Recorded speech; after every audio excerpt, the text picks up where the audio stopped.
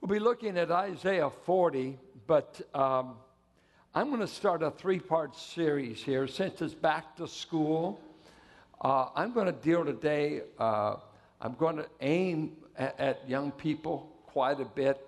There's something here for sure for you adults. Because the issue is this, are your kids going to go to heaven?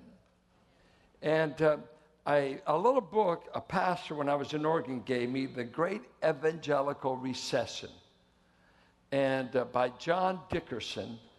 And he tells of 6 trends that are killing the evangelical church. 2 was primarily the loss of young people going on all over the country. And that in the next 20 years, they suspect 75% of all giving to churches will cease. Because the most generous generation of believers with the church are dying. Most of them are over 60. And those behind them are tippers or don't know anything about giving, 1%. Starbucks gets more of their money than God. And so all the old money is going away. And the young crop isn't supporting. So they're saying, pay off your buildings, lay off your staff, and work with volunteers because you can't stand it economically. This is what they say about youth. And when they talk about youth, they're talking about 19 to 29. This has been out there a long time, but you look at our, from preschool, we have children's ministry, then you've got junior high pastor, you've got senior high, and the big chasm we always have is after 18, we have nothing right now, but we got some concerned brothers that are meeting, and the Galvins have been, oh, don't worry, there's a stir. We're not going to let that stay. We're going to do something about it. It cannot stay as a canyon where our 19-year-olds wonder, do I belong in the church anymore? Oh, do you belong? You don't belong to be spoon-fed. You belong to help us. We're going to give you ministry. We're going to show you how ministry is done so you have a reward also. But listen to what he says. This is right out of the book. How many 18 to 29-year-olds leave evangelical churches? 19 to 20. These are supposedly Bible-believing churches. Of the 3.7 million United States evangelicals who are 18 to 29 years old, 2.6 million will leave the faith at some point between their 18th and 29th birthday. That's 260,000 a year. That means you parents, with your kids singing there today, the majority of them are going to drop your faith in this church when they turn 19. Go to college, get where they don't drive their own car and they don't have to go to church. Then they're going to make their choice. And at 19, you're going to find out if they buy this old fogey faith you've been bringing them to. They're going to make their choice. I used to say if my girls still wanted to go to church after they were 18, I might be suspicious that they were born again. Because a pastor's kid doesn't get much choice about going to church. It's torture if you don't know God. And did you know your kid's going to consider it torture? Because we raise unsaved kids, right? And here's what we can do. If we had a better youth group, if they had better parents, and even with the best youth group and the best parents, they may still not want it. And so next week, I'm going to look at what does a godly father look like? In the third week, what does a godly mother look like? This is going to be Family Month. Because we need to form a partnership between you and us to reach your kid before it's eternally too late. Listen to what it says here. 260,000 leave the church each year. That's 712 a day, 365 days a year. It's interesting. My girl's growing up in this church. Let's see. Edie is still here. I think she's saved. We're praying about it. Rebecca, Deborah, and from our youth department, is there any other in our church? Larry, well, you know. 4, there's John, back there, John Lee. Anybody else? Nick and Bobby. Who any young people here, they grow? Andrea, raise your hand if you're past 29 and you're still in this church and you grew up. Good. Stand up. There's at least 10. Go. Come on. Yeah.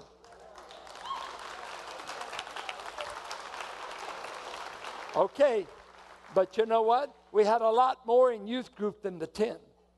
Where are the rest? Where are they? Well, we didn't have a good third grade teacher. Well, the youth group wasn't cooking. No.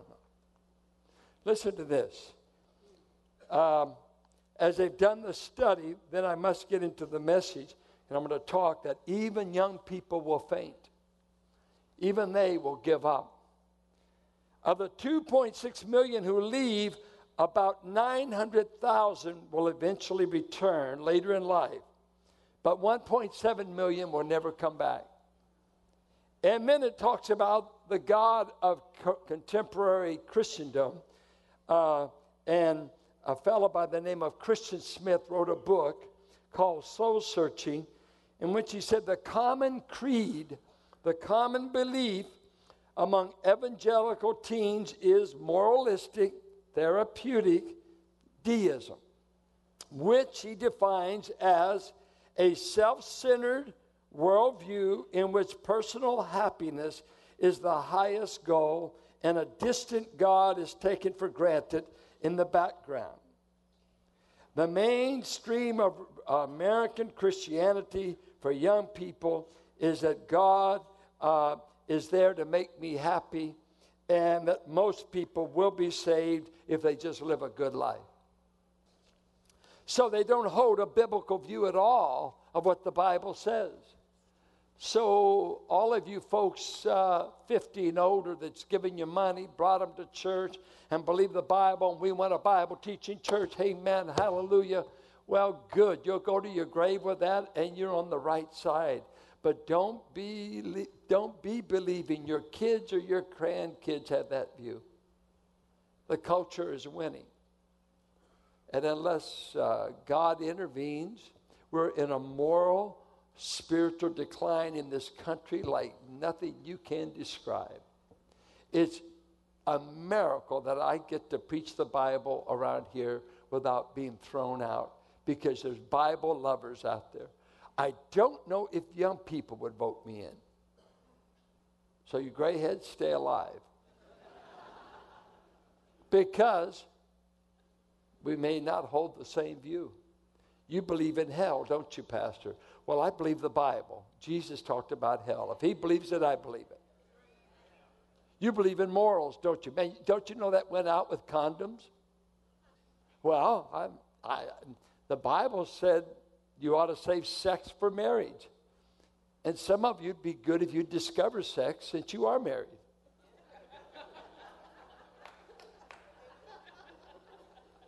You know, I'm all for sex. Just get married. A guy asked me the other day, he said, what age you get married? I said, I got married young, but I decided to be broke and be pure. We were broke, but we can have sex without sin. It was worth the poverty. Can I get a amen?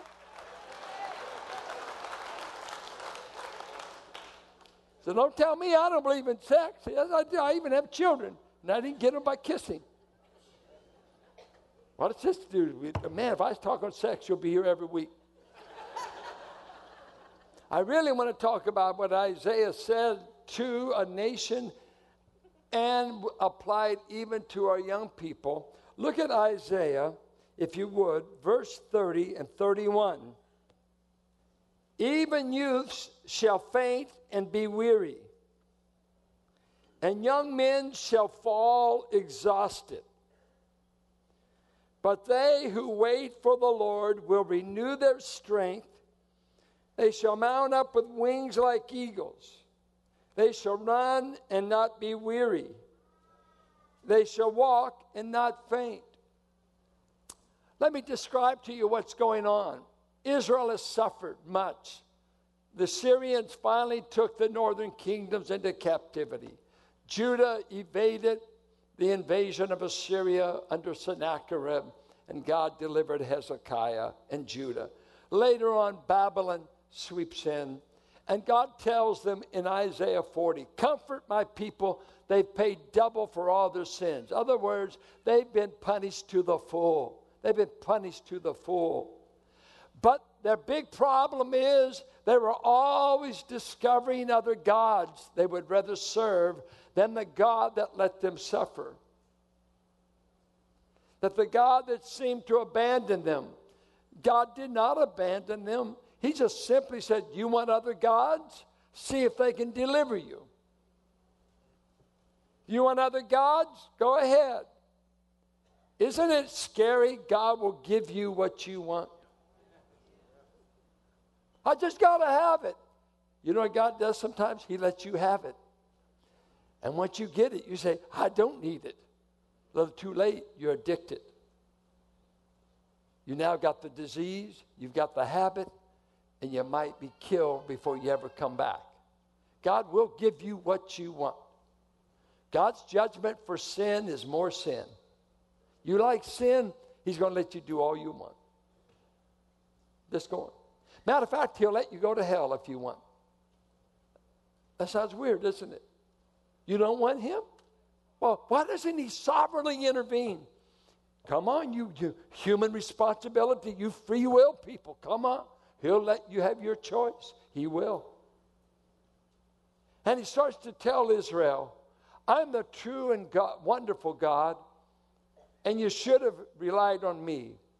And I want us to look at the chapter and apply it to young people and us adults likewise.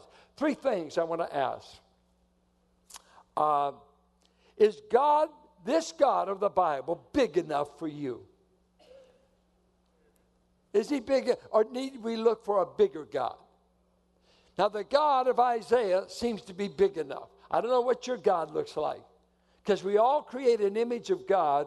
It was A.W. Tozer who said in The Knowledge of the Holy, what a man thinks of when he thinks of God is the most important thing about you. And if I ask you to define God on a 3x5 card, what would you define him? That's the most important thing about you, according to Tozer. I had that assignment in seminary. Our theology prof said, by next week, I want a 3x5 card definition of who is God. I'm telling you, we wrestle, all of us guys, and we were all, at most, gone through college. We were doing master's level work. Give me a definition that cannot be compared to anybody else. What's your definition of God? J.B. Phillips wrote a book, Your God is Too Small. And most of us, our God's too small. He's the God we've created between our ears. He's not the God of the Bible. Now listen to what he says in Isaiah 40. In verse 9, he said, behold your God Israel. Go up, tell them, listen, I want you to tell the cities of Judah about how great their God is. Tell them how powerful I am. What do you compare my power to? Let's just see if you can get a God this size anywhere else. I'll just take one reference outside of Isaiah. Take Psalms 139. What other God has been with you ever since your mother got pregnant with you, and that was inside the uterus and the womb was there, that determined your pigmentation, your brain capacity, the color of your hair, your ethnicity? He was in there weaving you intricately, preserving you. If your mother had a fall, whatever, God let that embryonic sac keep you, protect you. What other God starts with you when you're but a one-cell being? Our God. And he said, this God, there's no place you'll ever go from conception on that he won't be there. So he's the ever-present God from the womb on for every human being. That's why we say, don't probe and mess with that little cell, even if it's not outside the womb, because God's present right there. God even caused the conception. Be frank, you can have a lot of sex without a pregnancy. Ask the barren woman. God gives conception. God's the overseer of life. It's not light. Now, he starts telling them, look at the things God can do that none of these idols you've been serving can do. Look at verse 12. You got your Bible? Look at it. Who has measured the waters in the hollow of his hand? Now, could you imagine asking God how many gallons are in the Pacific Ocean? God could tell you. And where's your scales? Is that good enough? So many gallons, so much weight. You got a God that big? This God's that big. And he marked off the heavens with a span of his hand. Whoop. Wait. The Milky Way, it doesn't exceed the span of his hand. Did you know we've got galaxies out there that we've never discovered yet?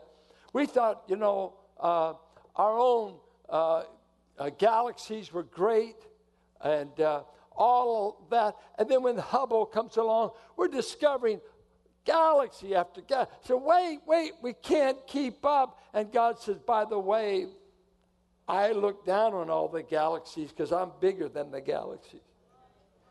I'm the creator, and I can stand above. God stops somewhere out there. God doesn't just go on forever. He's not a big, giant jellyfish that just keeps going on. No, he's got limits. But his limit is he's bigger than everything he created. He says here, he marked off the heavens. He enclosed the dust of the earth in a measure and weighed the mountains in a scale. Oh, you've got to be kidding. No, I'm not.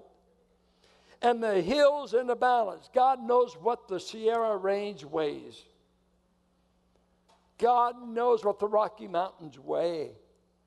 That's pretty good power to weigh mountains, measure oceans. And he talks about, can your God do that? And they ask you, what man could ever counsel God? He goes on to say, look at the nations. Look, you're impressed with nations, Israel. You're impressed with Assyria and Egypt. Behold, the nations are like a drop in a bucket. Russia, drop. Iraq, drop. America, drop. 260 million people, a drop. India, a drop.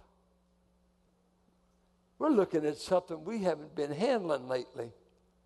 And you want another God? Anything after this God is going to be smaller. And are accounted as the dust on the scales. Behold, he takes up the coastlands like fine dust. Lebanon, with all of her trees, I'll use her for fuel. 17, the nations are like nothing before him.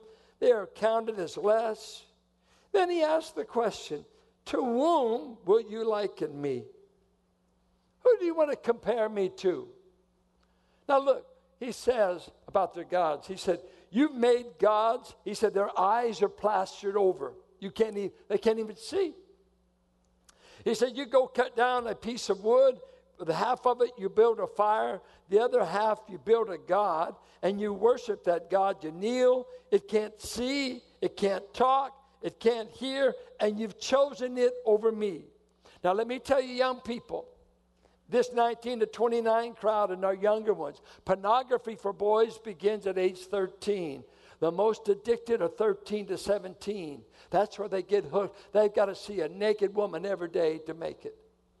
And the pitiful remarks, as I just read, Christianity Today is about 70% of all adult men see pornography weekly and 25% of pastors. Christianity Today this month. We're hooked. And pornography is an idol.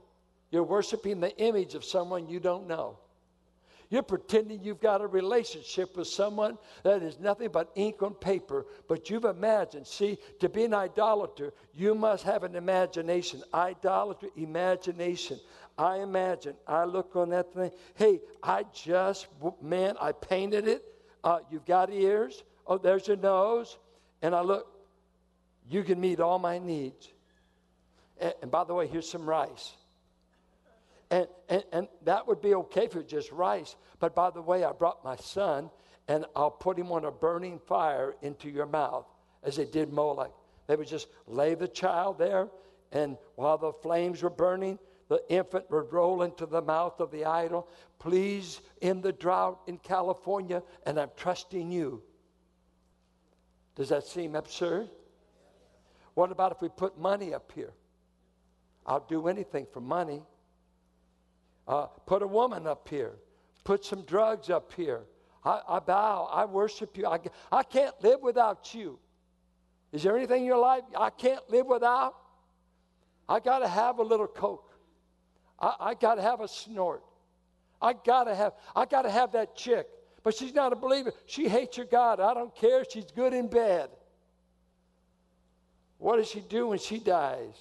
Your God's going to die. Your God's a mere mortal. You're both going to die. But, oh, man, what a figure. What eyes. Can they save you? No. Can they reverse? Can they meet any major needs? They only fill the need of lust. But you made them a God. You're saying you can't live without them. Israel, and don't anyone take that money. I'm leaving it there. I gave in the offering. Leave my money alone. So he's saying, look at these nations that you've run. Look at it. He's going to talk about the idol. To whom then will you liken me? To one of your idols? A craftsman, he makes it. A goldsmith overlays it with gold. He puts silver chains on it. He too is impoverished for an offering. He chooses wood that will not rot. You know, when you're going to make a god, you got to get a wood that won't rot. He seeks out a skillful craftsman to set up an idol that will not move. By the way, that's why there's no images of any gods around here. We don't make them to Mary, and we don't make them to the preacher. We serve the invisible, high and lifted God. He doesn't need images. We are not image worshipers. Because our God is the God of Isaiah, not a wood stump.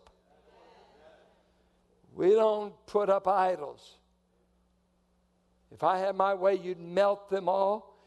I forget which reformer it was, says, melt all the idols in the churches and put the saints in circulation. He wanted to melt the silver and gold, and he said, then we could put the saints in circulation, make money out of them. You don't get it, but that's okay. Don't you understand that he who sits on the circle of the earth, notice there, God never did say the earth was flat. Science said that. Science said the earth was flat. And if you study the life of Christopher Columbus, he read in Isaiah that the earth was a circle. And he said, I'm going outside the Gibraltar Straits, and I'm going to sail that way, and I won't drop off of a flat earth. It's a circle, because I believe Isaiah. You could study it. It's a historical fact. Science gets mixed up. This God doesn't get mixed up. He said he's looking from the sphere, the circle of the earth. Now, you're impressed with princes. Look at verse 23. Brings princes to nothing. Where is Saddam Hussein? Where did we find Saddam? On a throne or groveling in a hole in the ground? Where is Noriega? Been down rotting in a prison down in South America, but has come to faith in Jesus Christ. I just read about it. Where is Hitler? With his lover in the bunker, and takes the cyanide tablets and kills himself. Where is that country? It has come back, But where was the mighty man that will extinguish Jews and kill gypsies and kill blacks and be the Pope of the whole world?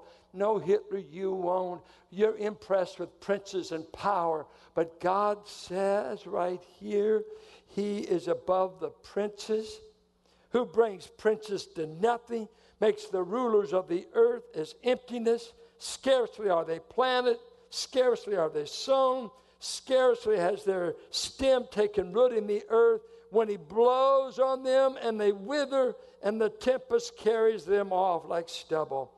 Whew. See you, Saddam. Whew. See you, Hitler. Whew. See you, Haman. Whew. See you, this one.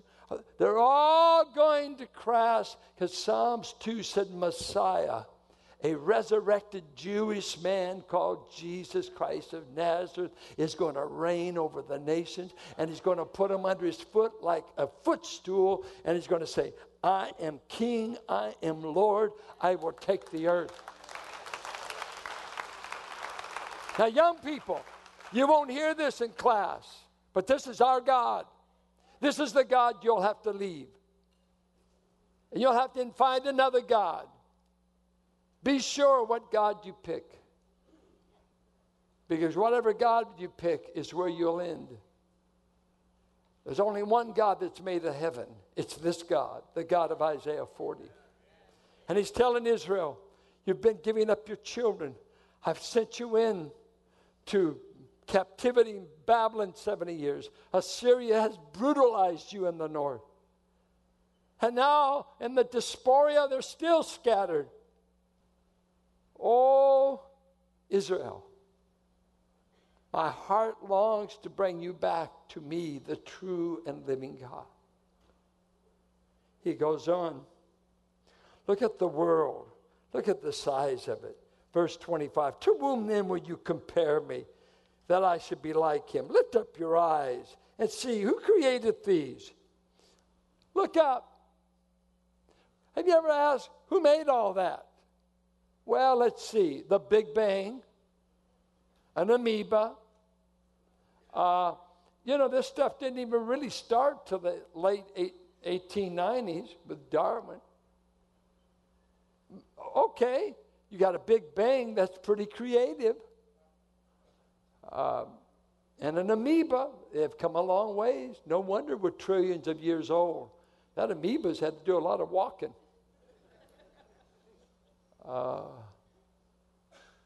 And he says, because Israel as a whole was theistic, and even if they picked the idols, they would ascribe to them the same.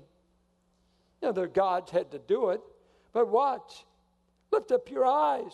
Who brings out all these stars? Who calls them by name? And the great. But stop. The first thing he says is, Israel, have you forgotten the size of your God? You've been in the God market. You're looking for God. Young people, let me tell you, you're looking for the God in your life. And your peers are doing drugs, sex, booze, come from broken homes, and you're stuck with some parents or somebody that's dragging you down here. And you say, I can't wait to bolt and do my own thing. What you're really saying is, I want to go away from the great, great God, and I'm going to choose lesser gods, and they will destroy you. Other gods always... See, the only God in the Bible that gives is our God, the God and Father of our Lord Jesus Christ.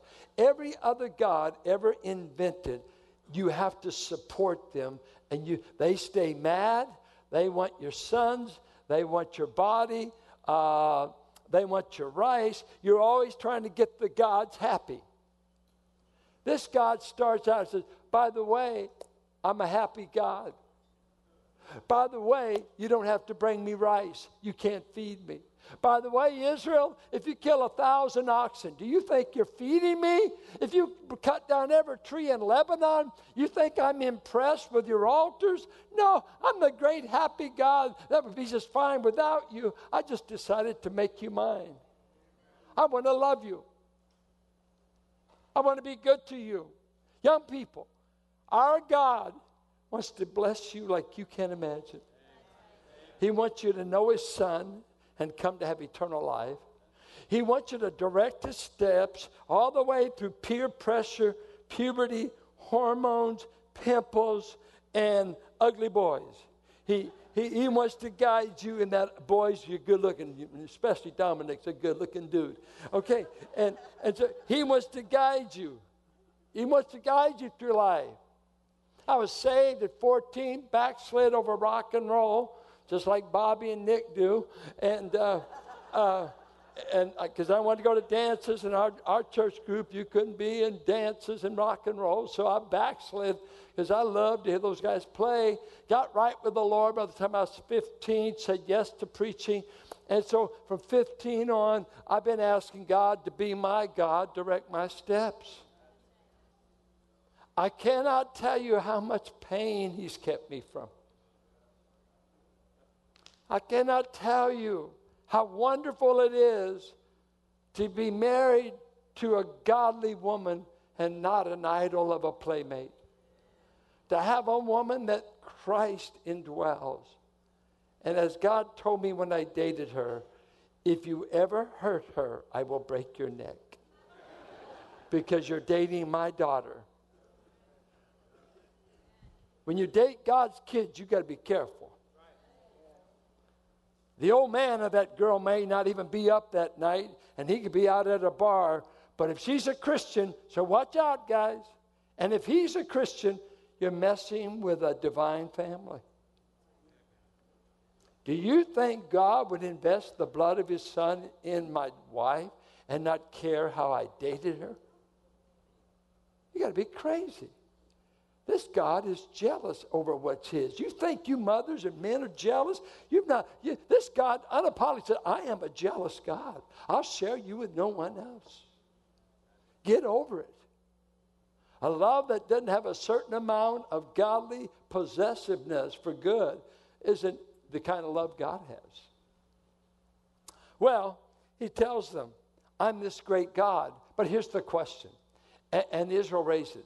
So what? You're great. You don't care about me. My problems are hidden from you. And this is what Israel said.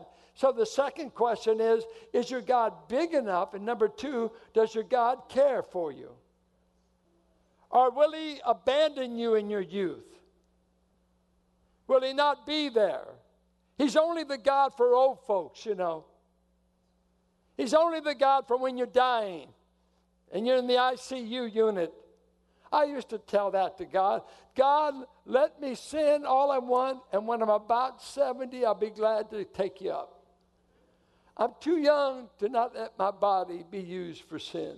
Why waste such a wonderful body?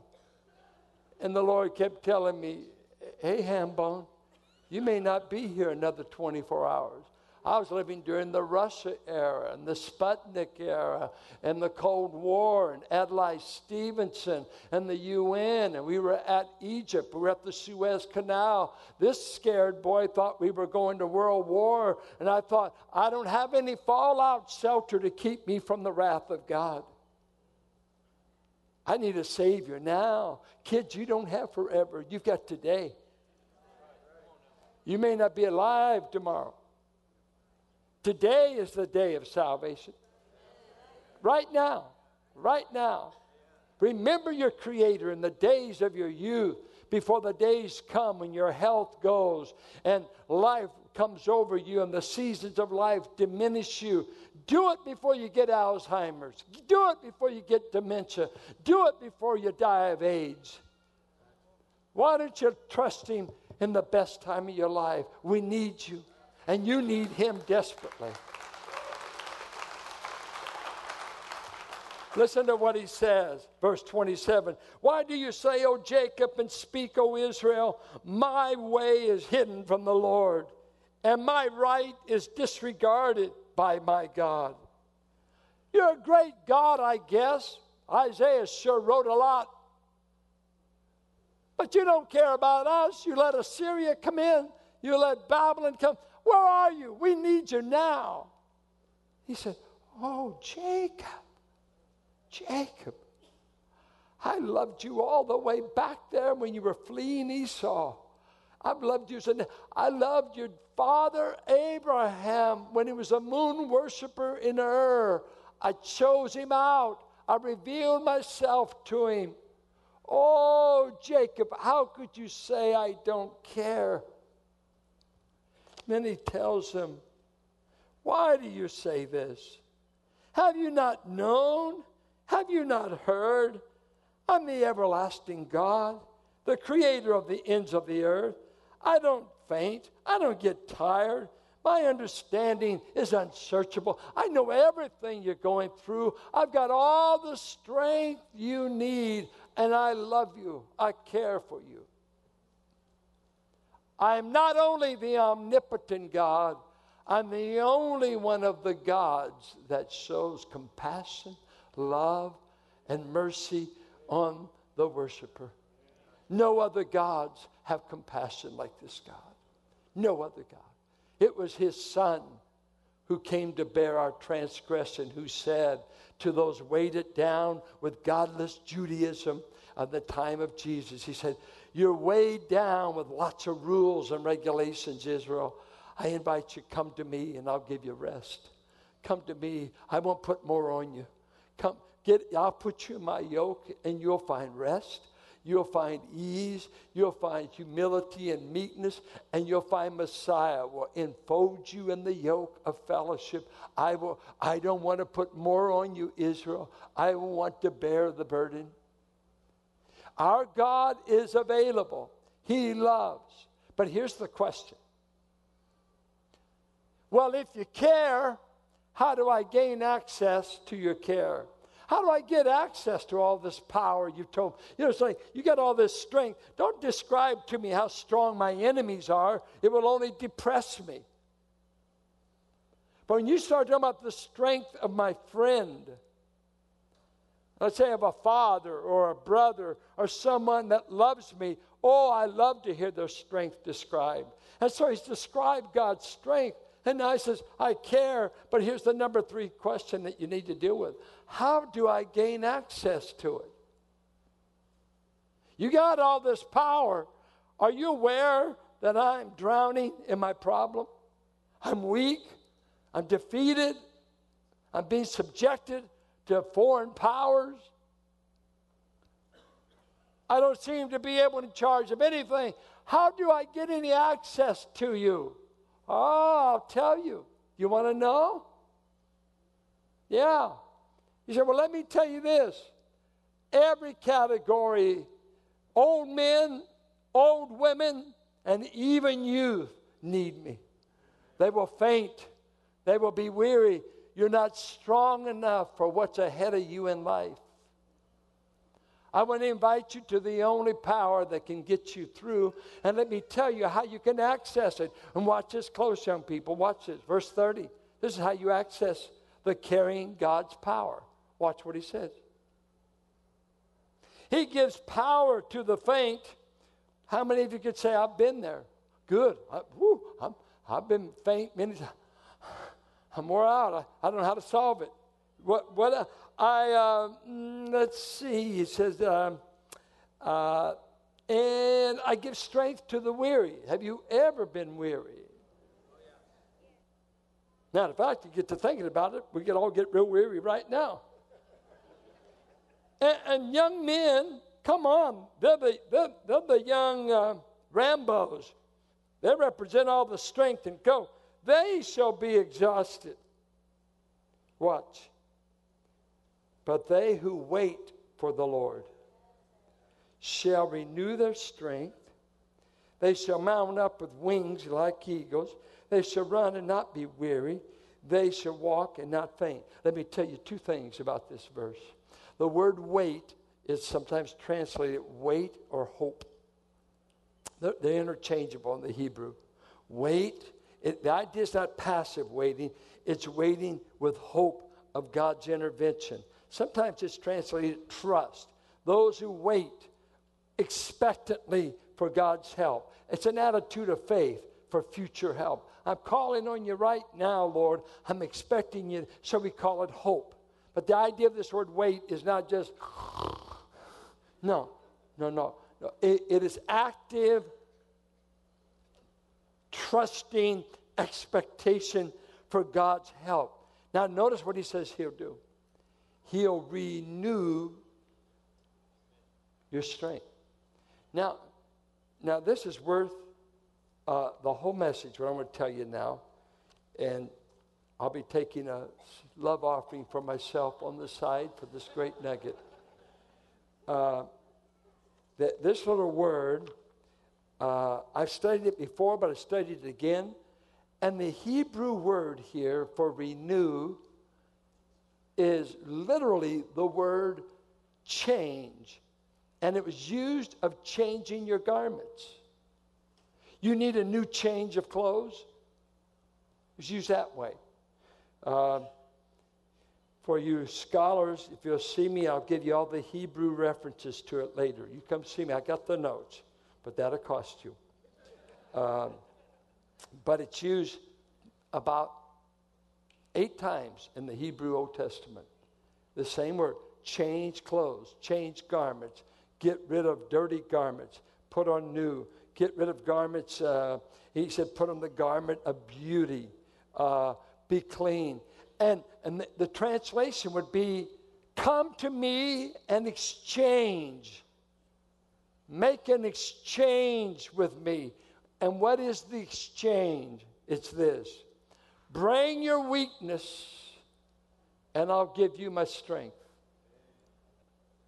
Bring your incompetence and I'll give you my competence. Bring your ignorance and I'll give you some of my omniscience. Bring your impotence, I'll give you some of my omnipotence.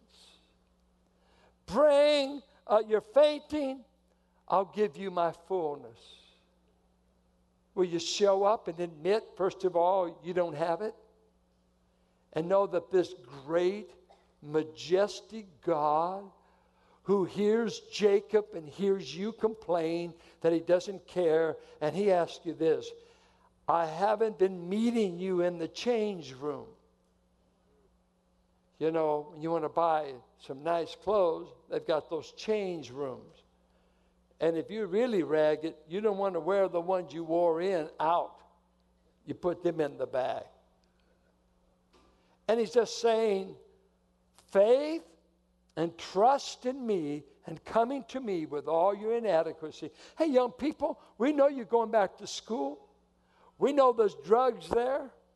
We know promiscuity is on every corner, especially from 12 on. We know it's not cool to be a church kid.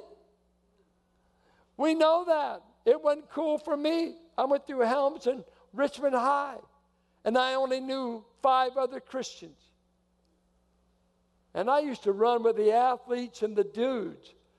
I hung out by myself most of the time because every weekend was describing who they slept with or how they got drunk. I couldn't hang with them. I started preaching by the 9th grade. It was lonely. It was lonely. But wonderful. I took Jesus instead of them. And over here, I've already seen them buried, many of them. And they died of this, they died of that. Many died at Vietnam. All kinds of tragic ends.